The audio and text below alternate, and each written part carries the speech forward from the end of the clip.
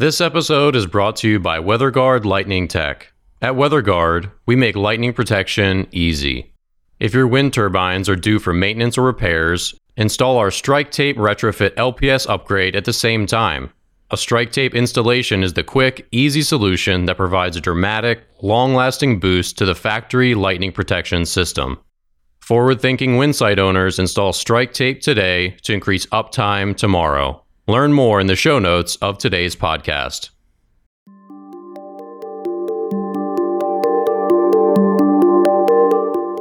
Welcome back. I'm Dan Blewett. I'm Alan Hall. And I'm Rosemary Barnes. And this is the Uptime Podcast, bringing you the latest in wind energy tech, news, and policy.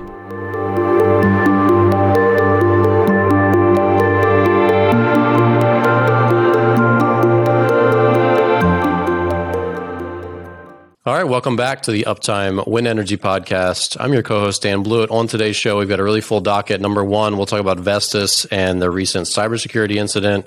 It's a scary thing for all businesses all around the world. So we'll talk about what that meant for them and if they're back up and running.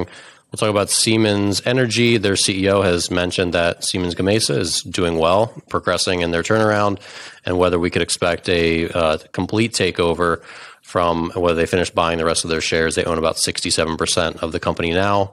Let's talk about Shell. They've snapped up a majority stake in another offshore wind project off of Ireland.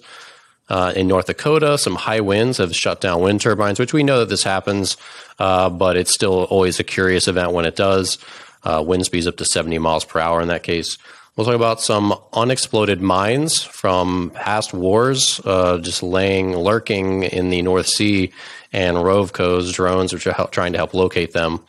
We'll talk about microgrids, the NREL energy storage modeling, some interesting stuff there. We'll talk about more supply chain crisis, whether that's going to continue to really affect the transition to clean energy. And lastly, we'll talk about artificial seaweed power. Is this the next big thing? I'm sure Rosemary's got strong feelings there. Spoiler alert, it's probably not. But before we get going, be sure to subscribe to the podcast in general. You'll also find Uptime Tech News, our weekly email update about the show, and great news from around the web. And be sure to subscribe to Rosemary's YouTube channel, which you'll find in the show notes and description as well. She's been doing live streams and all of her regular content on everything renewables and wind energy. So let's get started. Obviously, cybersecurity is on everyone's front of mind nowadays. It seems like every other week there's another company that's been hit hard. This week it's been Vestas. But there still seems like a little bit mum is the word at the moment. They have mentioned that their crisis management team is on it. And besides that, I'm not really sure what the extent of and what's happened. Alan, what's your take here? Obviously, there's not a lot of information that we've found in the news cycle yet, but it sounds like maybe Vestas is okay. Yeah, it didn't sound like they were in a hostage situation where everything gets locked out and then you have to pay a ransom. It didn't sound like that, did it? Not that they would announce that. No, it didn't. Yeah, but it does sound like files got infected and they caught it maybe a little bit too late because it seemed to spread around the different manufacturing facilities they had and the different offices that they had. The question that popped up early was, does this affect operations of Vestas wind turbines? Did it get all the way out to the turbines? And the answer to that was no. So it's just an operational manufacturing issue, which is huge, right? Because pretty much everything today in a modern office complex or manufacturing facility runs on the internet. From the phones to obviously the computers to cell phones, pretty much everything in the factory is running wide open on the internet. So if you get a bug or a virus... Well, let me stop you there.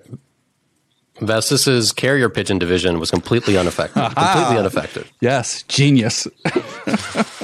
That fallback plan is just put into action, right?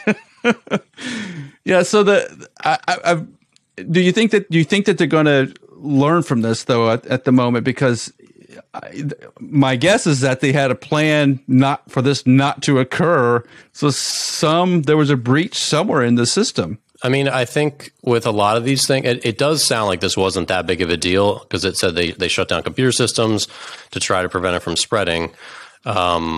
So it almost seems, I would guess, and I mean, any of these CEOs are welcome to call and correct me if I'm wrong, but it would seem like if you had a minor cybersecurity incident, it's probably a blessing because you're going to be okay.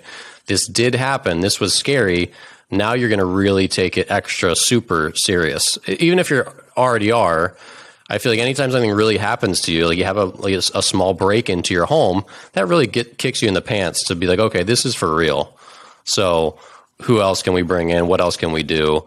I feel like everyone, when they have those little like life-threatening moments almost, that really like clicks things into place. I mean, Rosemary, how do you view this situation? I mean, is this just one of many that's going to continue to happen? I mean, do you think there could be any, like I said, a silver lining to like a small incident like this happening for a big company? Yeah, I think so. I mean, I don't think it's really specific to any one company. It's something that any company is going to face. No. Everybody is interconnected. And I mean, if your response to this was like, okay, well, we're going to abandon the internet, then obviously that would be it would have a negative effect on your business. The Luddites win. Pretty major one.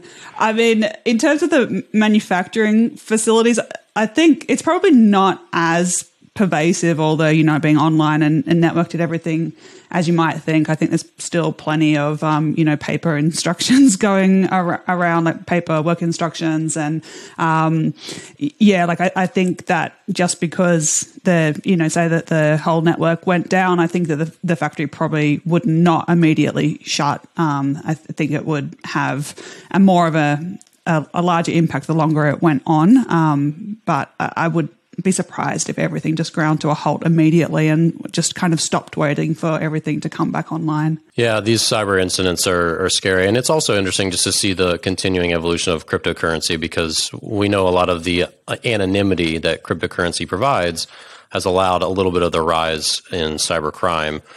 And I've been really wondering personally, just in the last year, whether cryptocurrency is going to come under any more regulation, or if they were going to outright ban it, just because it seemed like the number one currency of the underworld, right? But as of now, cryptocurrency is thriving, right? So companies just need to continue to batten down the hatches and do their best. But I'm sure we'll see, unfortunately, more of these. But it sounds like, on a positive note, that Vestas, it sounds like they caught it quick enough and it wasn't a major ransomware event yet.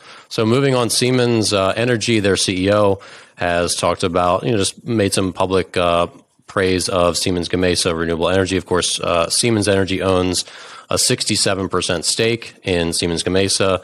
And there have been talks earlier in the year about whether they would, complete that buyout and take out the rest or buy up the remaining 33%.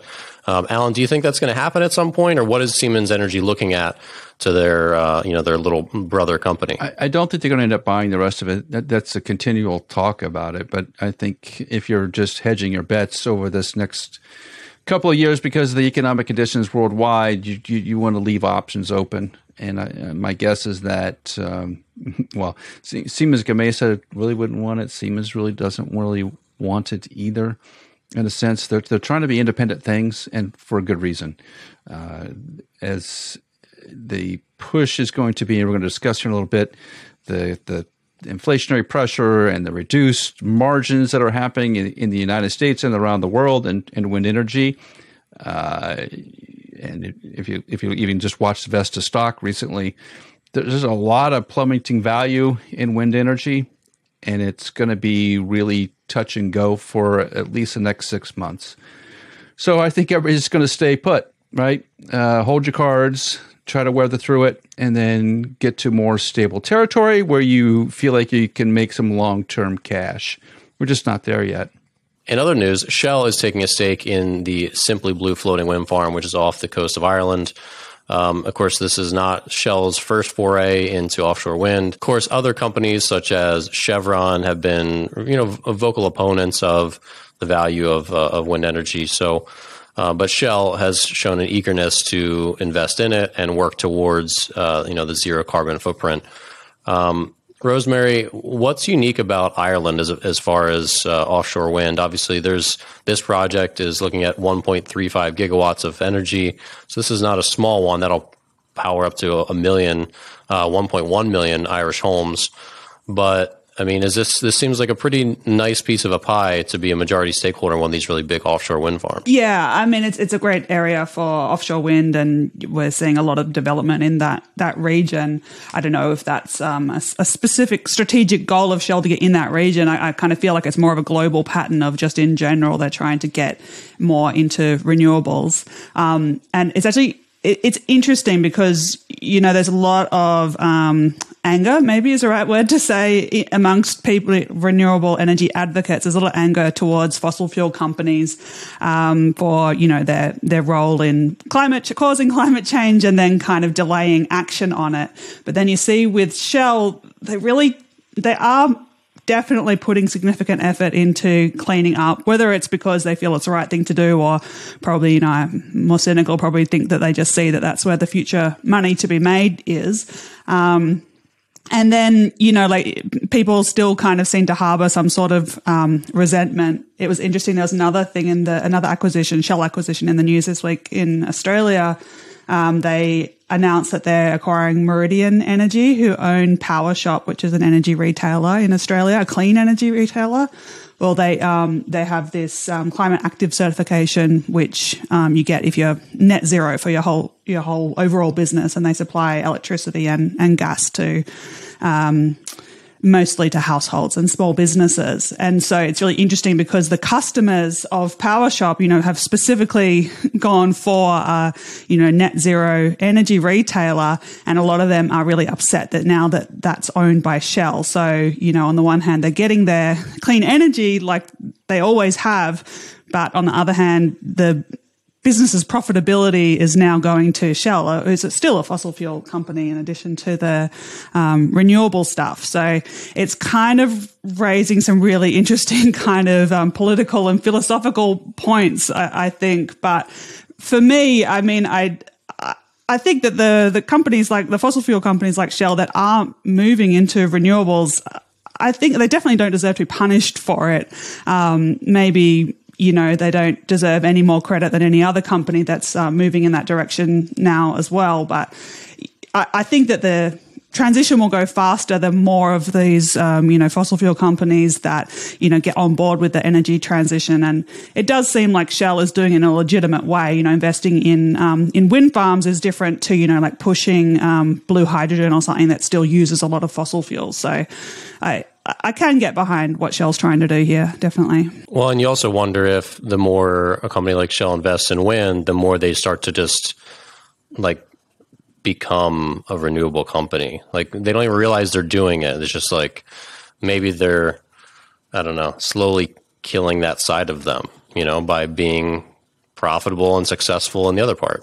Maybe they, you know, they don't mean to do that, but it happens on its own. I don't know. I mean, Alan, what do you think of the implications here with Shell? Well, I don't hold animosity towards oil companies that provided the lifestyle and the standard of living across the world that we enjoy today. I think those things needed to happen. Otherwise, we'd be living in an agrarian economy back in the 1800s. And I don't think that's good for society. I think there's a lot of things that energy has corrected in terms of making living more livable. The question right now is, do we make a transition to more renewables? And obviously, we're going to make that in a variety of different ways. We already are in so many ways, I think, in the way that the oil companies, quote unquote, oil companies are into natural gas more than they were 20 years ago. And they're reducing emissions on a lot of different fronts. The question, right, I think is, will more companies like Shell and be going into more renewables? Because Chevron, like you said, Dan, Chevron is not one of them, and so they're all going to play their bets down, and you know, only probably a handful will make the transition over if we grab more renewables, because these businesses are very difficult to manage, right? And they're taking billion-dollar risks every day, and some of them win and some of them lose. That's what's going to happen. But I do think Rosemary's right in this sense, that you're going to have to keep options open You're going to see more changes, and particularly in wind, we're going to use more and more offshore wind because the winds are better. We're going to have bigger and bigger turbines, which means we have bigger and bigger risks. Every turbine, we're talking like 15, 20 million to probably put a turbine out in the ocean right now. Those are huge financial risks, and it's going to take companies like Shell that have the cash and the wherewithal to go do that. And we were taking some looks at Dan and I were just talking about this earlier today, taking some looks at who owns wind turbines in the United States. And what you're finding is you're getting larger and larger energy companies buying more and more wind turbine sites. So there's been, instead of this homebrew thing we saw 25 years ago, we have some really big players in wind because of the potential upside and the ability to generate cash and profit. Those are great things. And I think, Rosemary, you're right. It's that renewable energy is going to be profitable, which is going to change the industry. Because only if it's profitable, I think, can we really make the transition to a cleaner, less carbon dioxide society. Does that make sense? I definitely think that it's at the very least makes it much faster. The energy transition can be much faster because it's profitable. Yeah. And I think that's why, I'm not like a diehard defender of capitalism, but I do think that is likely the fastest way to solve the energy transition is to, fix our system of capitalism so that it can solve the problem. So, get rid of this, failure of capitalism. Climate change is caused by a failure of capitalism because we didn't put any value on the atmosphere. So we need to fix that and then set things up so that companies can make money off the energy transition. I think that will be the fastest way to solve the transition. So yeah, in this aspect, I'm definitely a fan of capitalism. Yeah, well, let's talk about that for a second, because I think this is a very interesting point. Because where we go as a society is sort of based on these two arguments. I think a lot of the scientists and even the oil companies, I'll give them until the mid-1970s, early 1980s, before they really realize that they're changing the planet on some level. That's what I recollect, having lived through those time periods. So from early 1900s into the 1980s, we'll call it, like there really wasn't a lot of discussion about climate change on a sort of a global level, right? I think there's a lot of well-intentioned people working in the oil and gas industry that are trying to provide a product which people want and makes lives better. That's all a plus. So now we're in this sort of punishment stage, I'll call it. When I see a lot of discussions about new types of renewable energies, one of the first things that the designer, creator, inventor, CEO will say is like, well, my technology will work, but I just need you to tax the living heck out of everybody else so that my product becomes the best one. Now that's sort of an anti-capitalistic way of looking at the world, but it doesn't make renewables better. It just puts a burden on the other side. And I'm not sure that gets you to the best solution overall, unlike wind, which has been making, I think, dramatic improvements in capabilities without so much of that. I disagree a little bit, because I think that like a carbon tax or a price on carbon, it's not like a way to subsidize renewables. It's a recognition that there are actual costs of putting carbon dioxide into the atmosphere, not just, climate change, but also health costs and stuff. And we know about that. And so I think that normally you wouldn't get to harm somebody else without paying for it in capitalism. And so I do see the lack of a price on carbon as a failure. Like initially, up until like the 90s, because we just didn't realize the extent of what was happening. And then afterwards, because it's just been quite politically difficult.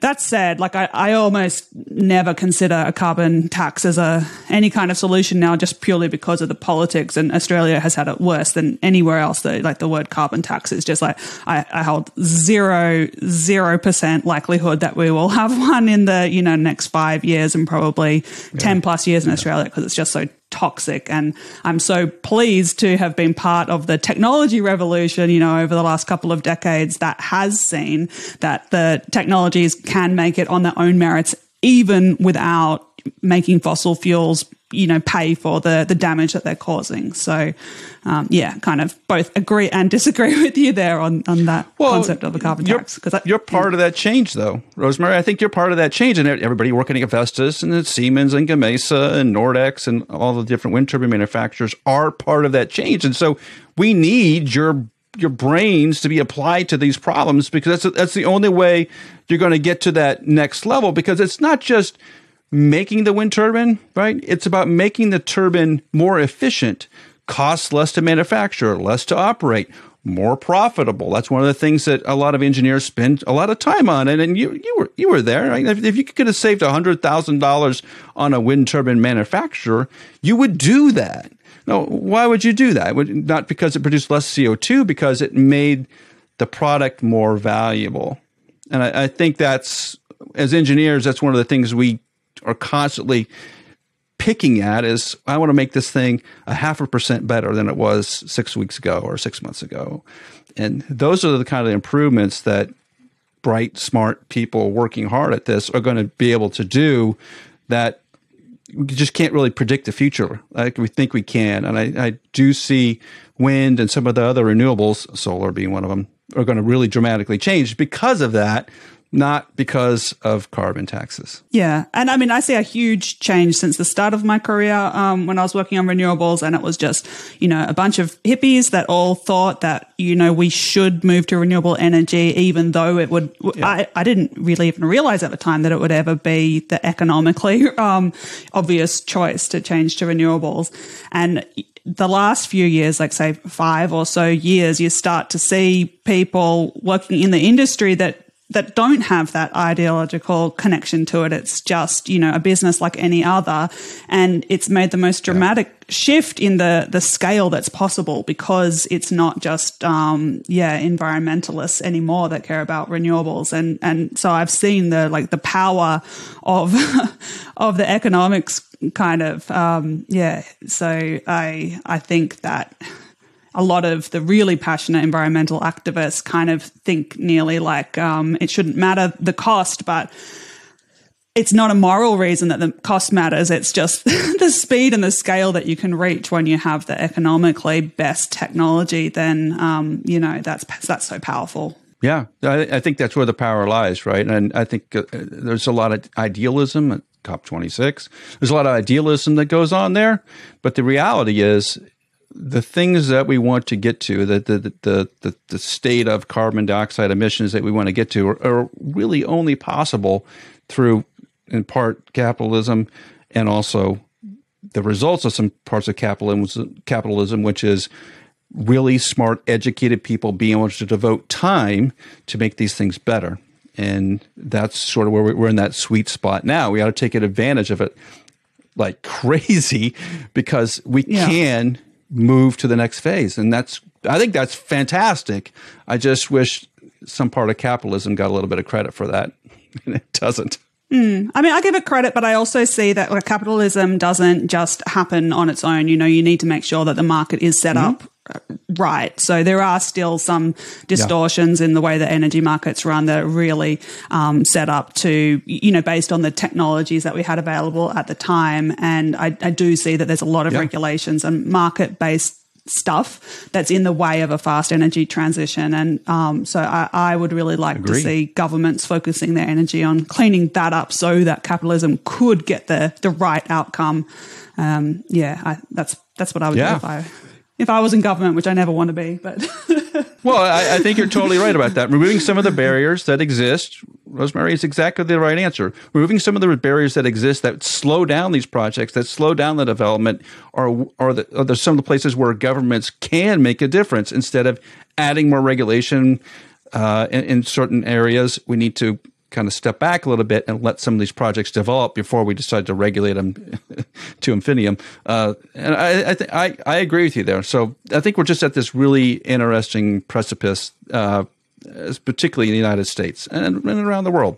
So we'll see. Well, doubling back to the cost of offshore wind, obviously it's difficult to install these. Like you said, it might be 15, 20 million per turbine. So Roveco, which they are a company of underwater drones, and one of their things is they have really good video quality. They shared on LinkedIn that they've been helping to identify unexploded mines and bombs from World War II that are in the bottom of the ocean that are potentially hazards for any new development, specifically, obviously, offshore wind. So this is something I think people don't think about enough, that there's still a lot of ordnance that can explode, and I'm curious what they do with these, if they have to detonate them or if they're really going to pull them up to the ship. It's like, yeah, don't bring that in here. We don't want that. But I mean, Alan, what do you think they're doing with? Obviously, there's some photos from them, which is a cool article we'll link to. But they clearly have pulled some of these up to the boat. But wow, do you know much about unexploded bombs and mines and how they dispose of these? I think they would explode them, right? I think in the past they used to explode them. Obviously, after World War II and a lot of other conflicts, there's been mines in the Strait of Hormuz and a bunch of other places where there's been mines. But a lot of them are kind of magnetic mines that are sort of moored to the bottom with a chain that are maybe a little bit easier to go get and locate. Some of these World War II pieces are just basically aluminum shells that are dropped in the bottom of the ocean and are really hard to detect.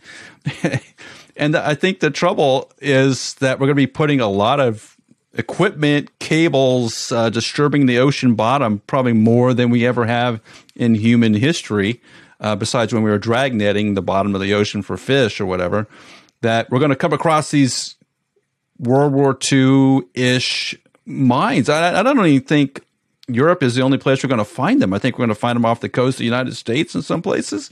I think off the coast of a lot of islands in the Pacific, we're going to find things like this that is going to be hazardous duty. And Rosemary, I don't know what you're going to be able to possibly do to find all these things. I don't even know if there's any record of where they were planted. Well, not a public one anyway. I mean, I wouldn't make that public if I was involved. But I mean, drones is the answer, right? I mean, how else are we going to be able to map all these areas? So are we going to go map the whole? I guess we are. Are we going to go map all the locations where the cables may run and where the turbines would be? And are we going to have to scan the entire floor of the ocean before we move forward? Wow. Probably. Wow. That's a big task, well, I mean, guys. In the sites that you're proposing to put stuff, yeah. Otherwise, stuff's going to get blown up, isn't it? But I mean, it's not just mines that you're looking for. You're also looking for, like trenches and I don't know, other weird stuff. So yeah, I mean, you've got to have at least a decent understanding. Yeah. Well, Dan, as if you're talking about putting wind turbines essentially from Georgia all the way up to Maine in the United States, that's a lot of coastal areas that's had a lot of warfare along it throughout the ages. I even during World War II, I think there were Nazi submarines in New York Harbor. So who knows what's out there? I can't imagine trying to scan all that territory. But Rosemary, you may be right. They may have to go scan that territory before they go out there, just to make sure that there's nothing out there that could be treacherous or dangerous or explosive. Wow. Yeah, I mean, I hate to say I told you so, but this lends more and more credence to my bringing Godzilla back to life. He could step on all of these. It's not going to hurt him. Like, come on. He'll be totally fine. It is a really fascinating problem, though. I mean, to think that, and such a scary thing that you could be laying subsea cable and your operation just blows up. I mean, from a huge, it's crazy. Wow. It's a really interesting thing that people aren't thinking about, but there is a lot of stuff out there. So let's switch to North Dakota. Obviously, we know this happens. We know that wind turbines, they have to get shut off and the blades feathered in really high wind conditions, but I just don't think you hear about that much. But up in North Dakota right now, they've had wind gusts as high as 70 miles per hour. Rosemary, when is typically the cutoff point? Is it around 60, 70 when they start to need to shut turbines down to prevent them from getting out of control and destroying themselves? Are you trying to make me think in miles per hour now? No one thinks in kilometers except for the whole world. Meters per second. That's a nice engineering unit. I don't know. This reminds me because I studied in the US for 1 year. I studied at UC Davis, and I did all their aerospace engineering units while I was there. And engineers, for the most part, do prefer the metric system. I think that nearly exclusively. Everything works. All of your equations just work out without any gravitational constant or something. So, like all through the semester, you would be doing all of your examples in the metric system. And I got into an exam, and I think it was literally in jet propulsion, so effectively rocket science. Read this question, and it had the word slug in it. Like, that's a unit. I had seriously never even heard of that as a unit, let alone was supposed to know what to do with it in an exam. So I had to put my hand up in the exam and ask the professor what a slug was, and the whole exam hall just erupted in laughter because it was like a final year aerospace subject, and I didn't know this unit. So anyway, I won't be answering a question in miles per hour, but obviously every wind turbine has a cutout wind speed. It's written on the brochure. It's not a surprise. It's not a secret. It's not something we're trying to, sneak in without letting anyone know. And I guess what I would say to the average person on the street that's not an engineer, why it's like that. We could make wind turbines that could withstand higher wind speeds, and it's a matter of economics. Do you want to pay more for all of your wind so that you can capture this extra little bit, because they choose every parameter so that it ends up in the lowest cost of energy overall. It's kind of like, do you build all your dams twice as high as they currently are so that you have like a tiny bit more energy security? Do you build your hospitals with twice as many beds and twice as many emergency doctors just sitting around waiting for like the once in a century pandemic or whatever? It's just an optimization, and if you gold plate everything, then everything costs more, and then obviously you spend more on your energy, then you've got less money to spend on food or whatever. So it's just a really normal kind of not just an engineering problem. Like anybody that's building anything, any product, you have to decide to where your boundaries are. I was looking at the U.S. maps for wind speed, and off the eastern shoreline, the wind speeds are really high, much higher than they are on land.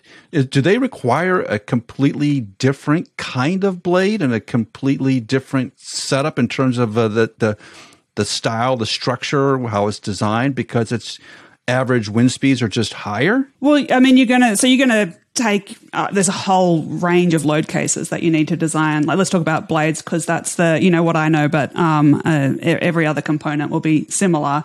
So there's a range of different wind conditions, and one is like your maximum wind speed when it's actually producing power. What are the loads under those conditions? And if you want a higher cutout wind speed, then you're going to have higher loads, and you're going to have to add more material to withstand those.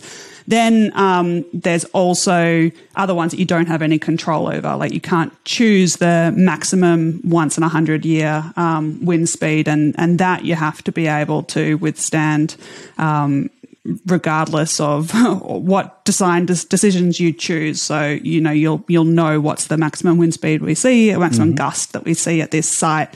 You have to design for that. But that's with the blades would be feathered out of the wind. So it's not necessarily the hardest load case to withstand. So to answer your question, some of them you have a choice over, and some of them you don't have a choice over, and all of them affect how the components are designed. So the hurricane case, which is pretty much the whole eastern seaboard of the United States, so you're going to have the design speed you're aiming for, and it's going to be a normal operation where you're generating power. So if you do get those 60, 70, 80 mile an hour winds, you just go straight to feather and braking? No, they're usually idle these days. Or just let them idle. Okay. Yeah, like in the past, they used to brake them, but it's actually easier on the turbine and also on the bearings, especially if you let them idle, because the bearings hate to have like a strong load when they're stationary. You cause flat spots. So usually you're not braking as like an operational kind of regular thing. So these wind turbines up in North Dakota were braked, though, Dan. That's really interesting, because what Rosemary's saying is as these wind turbines, as they're figuring it out now, it's probably not a great idea to brake them, as maybe just to feather them and let them spin slowly. That's interesting. I wouldn't have guessed that. And it will depend what the turbine is designed for, obviously. And I mean, I couldn't say categorically that none of them today are designed to actually break in strong winds, but the ones I've worked with are feathering. I did want to add one other thing. When they build or plan a new wind farm, they do check the loads for that site. You know, it's not just that you make a wind turbine, you certify it, and then you put it in wherever you like. They are checking it for the site that they're going to. And sometimes it may be the case that you've got a really big, nice, profitable wind farm, and the loads are just a little bit higher than what the blade's designed for. You might go through and add a couple of extra layers of glass or carbon fiber to be able to withstand that. If it's worth it, you know, if the business case is there to go through the change, and you have to make you don't go through the whole certification process again, but you would probably, you need to get that new blade certificate. So you'd say it's very similar and we've made these changes and this is, you know, why we're sure that it's going to be okay. Otherwise, your option is to just, reduce the loads on the, on the turbine. So, you know, it might reduce the cutout wind speed or something. Sure. Yeah. So they are tailored to each site a little bit, or they can be. Yeah. Wow. If the site's big enough, then they are. They have to check every site. You can't ever put like you wouldn't get a certificate. The developer and the developer's insurance company especially wouldn't be happy without a certificate that was based on the conditions, the local conditions. Yeah, but whether or not you're actually going to make a new design for that site depends on the business case. If it's a big profitable wind farm. So we're going to shift and talk about microgrids. We're definitely going to lean on Rosemary here. Interesting article from Clean Technica talking about basically a projection that microgrids might generate 500,000 jobs and $72 billion in GDP growth by 2030, which is, you know, about 8 years off. Rosemary, fill us in real quick just on the basic definition. What is a microgrid?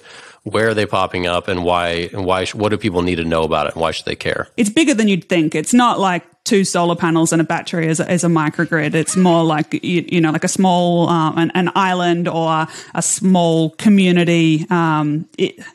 A grid, like a normal grid, is a huge thing. So to be micro relative to, you know, like the whole of the east coast of Australia is, you know, there's a lot of space in between household, off-grid household, and like the east coast of Australia's grid. So microgrid, let's just say it's basically not, it's not like a normal utility grid with all these really huge power generators like a fossil fuel power generator, or a lot of them connected together. So enough for like a college campus, hospital system, small community, all those would qualify as microgrids. Yeah. And I think a little bit bigger than that as well. And so in the past, they've mainly just been used for places where it's not economic to connect it to the normal grid. And I think Australia has a lot more of them than most places, because we have, you know, a very spread out. There's a lot of communities that are a small community, but they're or maybe not thousands, but like 8,000 kilometers away from a real grid.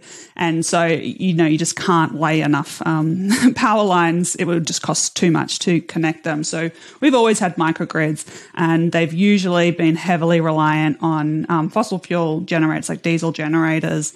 And as soon as solar panels kind of started to get cheap a couple of decades ago even, that was like the first place where you could really see the value in them, because they're directly displacing diesel. And I think most microgrids today still have some diesel in them, but they are more and more becoming just solar panels and batteries for, you know, the majority, and the fossil fuel as a backup. And less commonly wind, but I think we'll see more of that.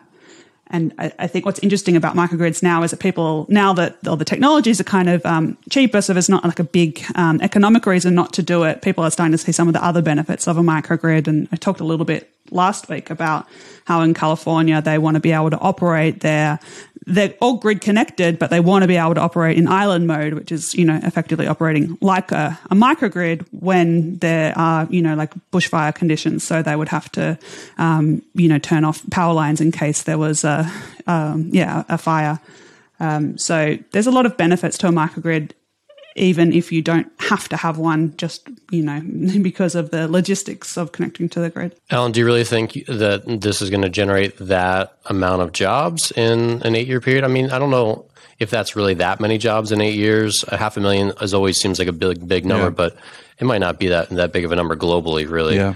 Where do you see microgrids coming in to play here? Well, the question about jobs in renewable energy is always a catch-22, I think, because as Rosemary and I were talking about earlier, you're trying to drive down the cost of energy. And if you have to continually provide maintenance to it and put a bunch of people on it, it just drives up the cost of energy. So a nuclear power plant, you would hope, has very few people, in a sense, relative to thousands of individual wind turbine sites or individual solar sites. That's why you see this sort of conglomerate happening now in terms of wind, where you have one major operator running gigawatts of power because you can just do it much more efficiently, which lowers the cost of energy down.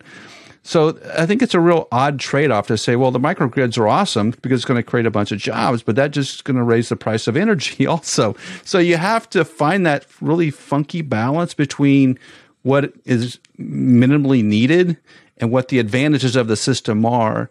And I'm not sure California's really figured that out. Or in terms of a large state in the United States, maybe Texas, because they've got their own, and Texas is a huge, massive state, right? But they don't interact with any other surrounding states on their power grid. They're their own little island there. So maybe they're really the place where you could actually ask the question of, or smaller grids, and because Texas is kind of west and east and south a little bit, are there advantages to that, and does it really need that many people to maintain it? That's a great question. I think I would like to see renewable energies just be more efficient overall, and having microgrids I think makes sense, but they should be much more resilient and reliable than what we're proposing right now. And so how will these figure into this whole ecosystem of energy storage, energy production?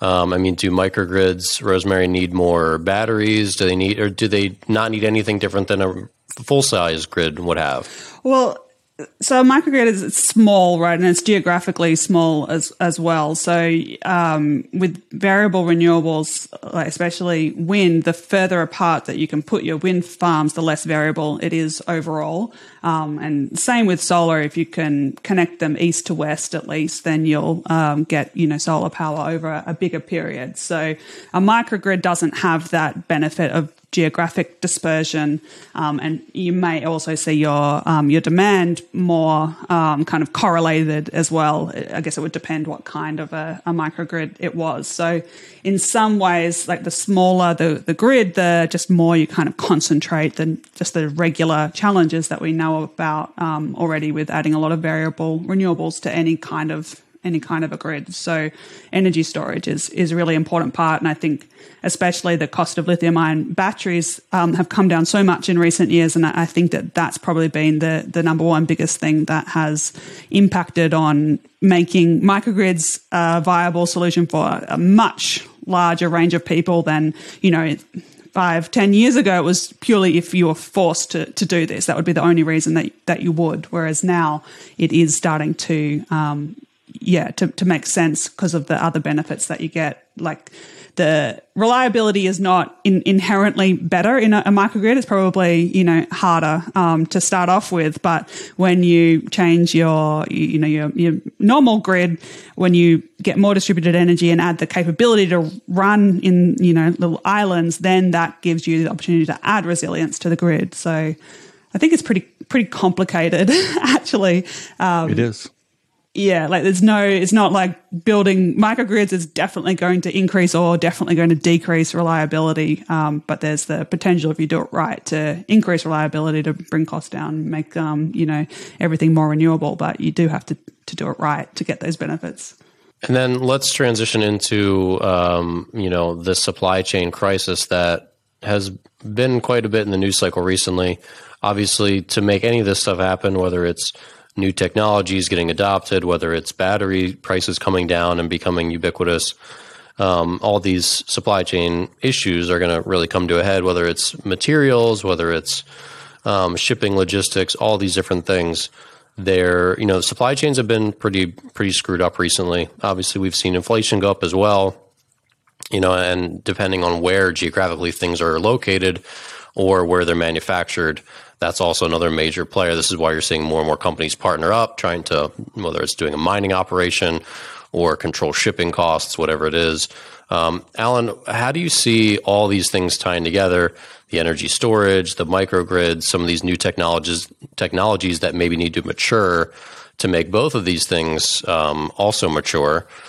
How does this clean energy crisis of logistics, how does that continue to play out, and what do you think is going to happen with it? Well, I think the big variable is time. I think eventually we're going to get to the spot we want to get to. The question is, when we put shortened time frames on it of having everything working in the United States on the East Coast by 2030 in terms of like offshore wind, there's a lot of infrastructure that has to happen and a lot of dollars that has to be poured into that infrastructure, and having people to be able to go do it.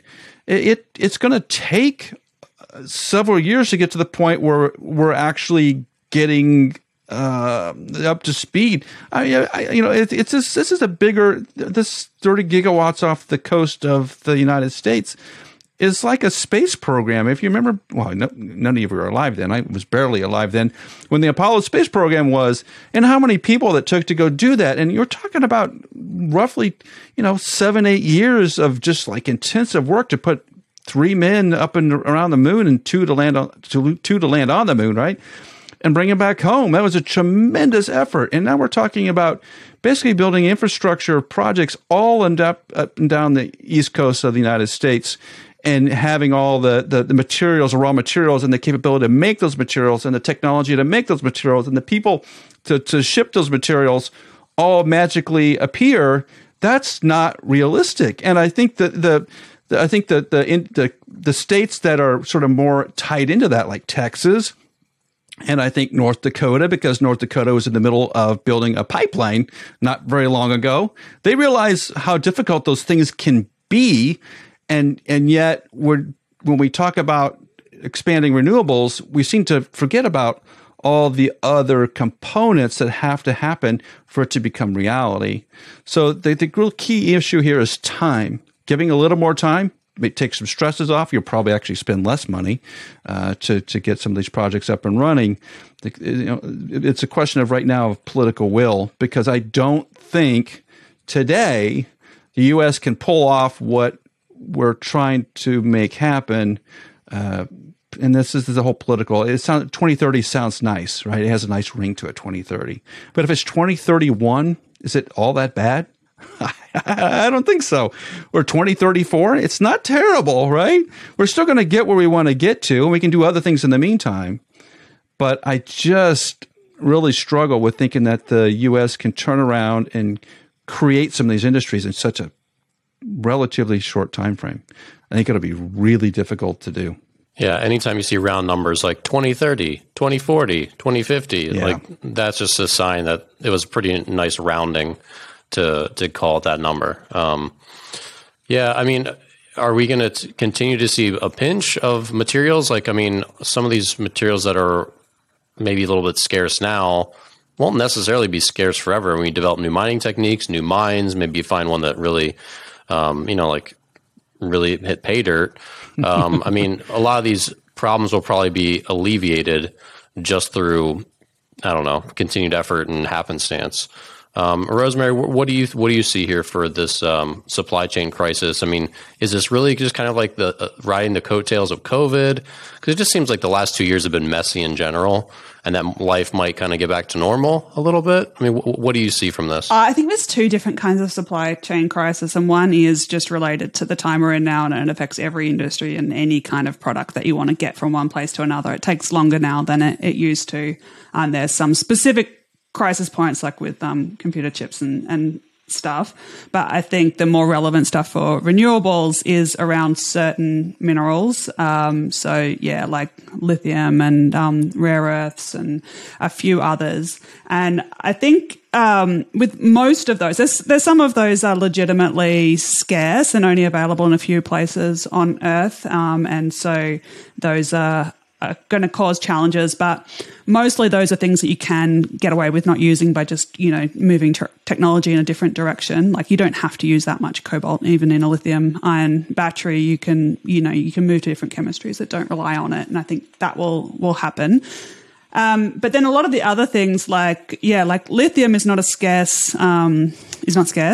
It's everywhere in the world. And, the US has plenty of places where you could start to extract it if you wanted to, if, the price signal was there and the political will as well.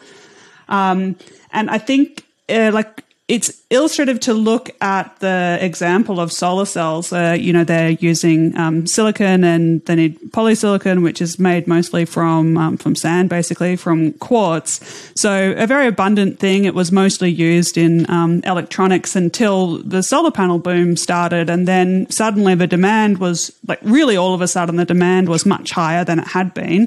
The price went massively up. A bunch of companies saw heaps of money to be made off this, huge price for something that's made from sand. And I don't think that the process is that complicated. You need energy and you need sand, basically, and then you can make polysilicon.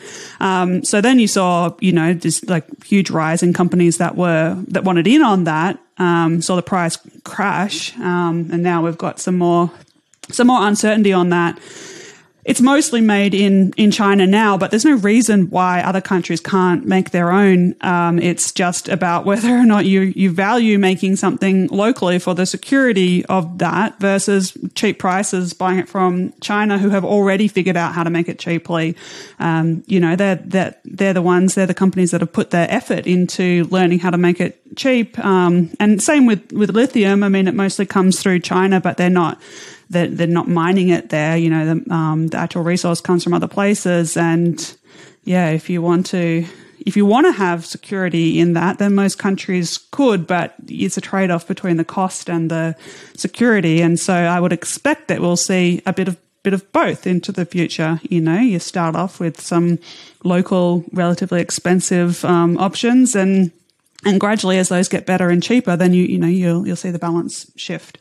And I mean, I personally hope that we do move to more local production of things like this in the future, partly because, some of these minerals are environmentally harmful to mine at the moment. And so, especially with rare earths, there is rare earth mining in the US, in Nevada.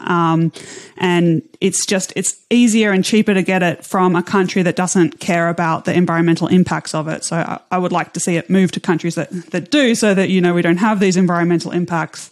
And also, obviously, the more that you produce locally, the less shipping there's going to be. And shipping is one of the hard things to decarbonize. So I kind of see us moving away from globalization for, a combination of all those trends. We'll see less of it. We won't see no globalization, but we'll see, I think, less. All right, so we're going to transition to our last thing today. Get Rosemary all fired up before we depart for the holiday here, because it is Thanksgiving weekend here in the U.S. Rosemary, seaweed-inspired underwater power generation. The future of renewable energy. Article from Fast Company. Yes. It wouldn't get eaten by any animal at all. What do you think about this? Obviously, people are pushing the envelope, trying to develop new technologies to harness different types of power from the earth. And obviously, we had Glenn Ryan, founder of Bombora Wave Energy, on the show. Is seaweed power, this other company, this new technology, is this going to be something that we see in the future? I think we'll see it in a lot of YouTube videos and science shows and stuff. People really like anything biomimetic and mimicking nature. Don't get me started on all the other kinds of nature-inspired solutions that they're cool. It's interesting, and I think that this research is interesting. And I looked at it and I'm like, oh, that's so cool. There's this seaweed-like thing, and it's gently floating back and forth, and it's generating enough electricity to power some LEDs, which, as we all know, need practically no power to run. I made a wind turbine out of gingerbread that could power a string of LEDs. So I will say that that's not a high bar to reach with a new renewable energy technology. So, I mean, I think it's cool and it's interesting, but what I would like to see journalists when they're covering this sort of story, what I would like to see them ask questions like, does this address any of the real issues that are currently causing problems for more advanced technologies? So, I mean, this is kind of funny because usually I'm looking at wave energy and saying why that is unlikely to, be a solution for the energy transition. And then this seaweed thing, it's like an immature version of wave energy. So wave energy is like the big wave, mature technology in comparison. But like the main problems with that are, reliability, cost, and maintenance. And this technology is clearly going to be worse on all fronts there. So, I don't see the potential to develop it as even when matured, I don't see that this would be, a major part of the solution. I think that you direct your energy, continue to direct it at wave energy if you really want to get energy from the ocean, also tidal. And then the other point is that, it's geared around harvesting this energy from gentler waves than normal ones can harvest. And this is really similar to what we see with, like urban wind, and every new small wind turbine design will tell you, it harvests energy at low wind speeds. And the fact, like the way that energy works is that there is less energy in low wind speeds. There is less energy in gentle motions. Like if something is just like kind of like gently moving back and forth, like just gently feeling, a bit of a sensation on your skin, or, like if you're out in the sun at the North Pole and, like you don't really feel it, that's a sign that there's not much energy there to be converted, and that is not the place to focus your energy because you're just really self-handicapping. So yeah, I would like to see people more critically like look at these kinds of aspects of a new technology before coming up with a headline that this thing is the future of renewable energy. That doesn't mean it's not cool. Like it's still a cool thing. It's just not going to be part of the energy transition. All right. Well, that's going to do it for this week's episode of the Uptime Wind Energy Podcast. Thanks so much for listening. Be sure to subscribe on iTunes, Spotify, Stitcher, YouTube, wherever you listen or watch. Be sure to subscribe to the show and definitely sign up for Uptime Tech News and Rosemary's YouTube channel, both of which you'll find in the description or show notes of this podcast. Thanks again for listening, and we'll see you here next week on Uptime.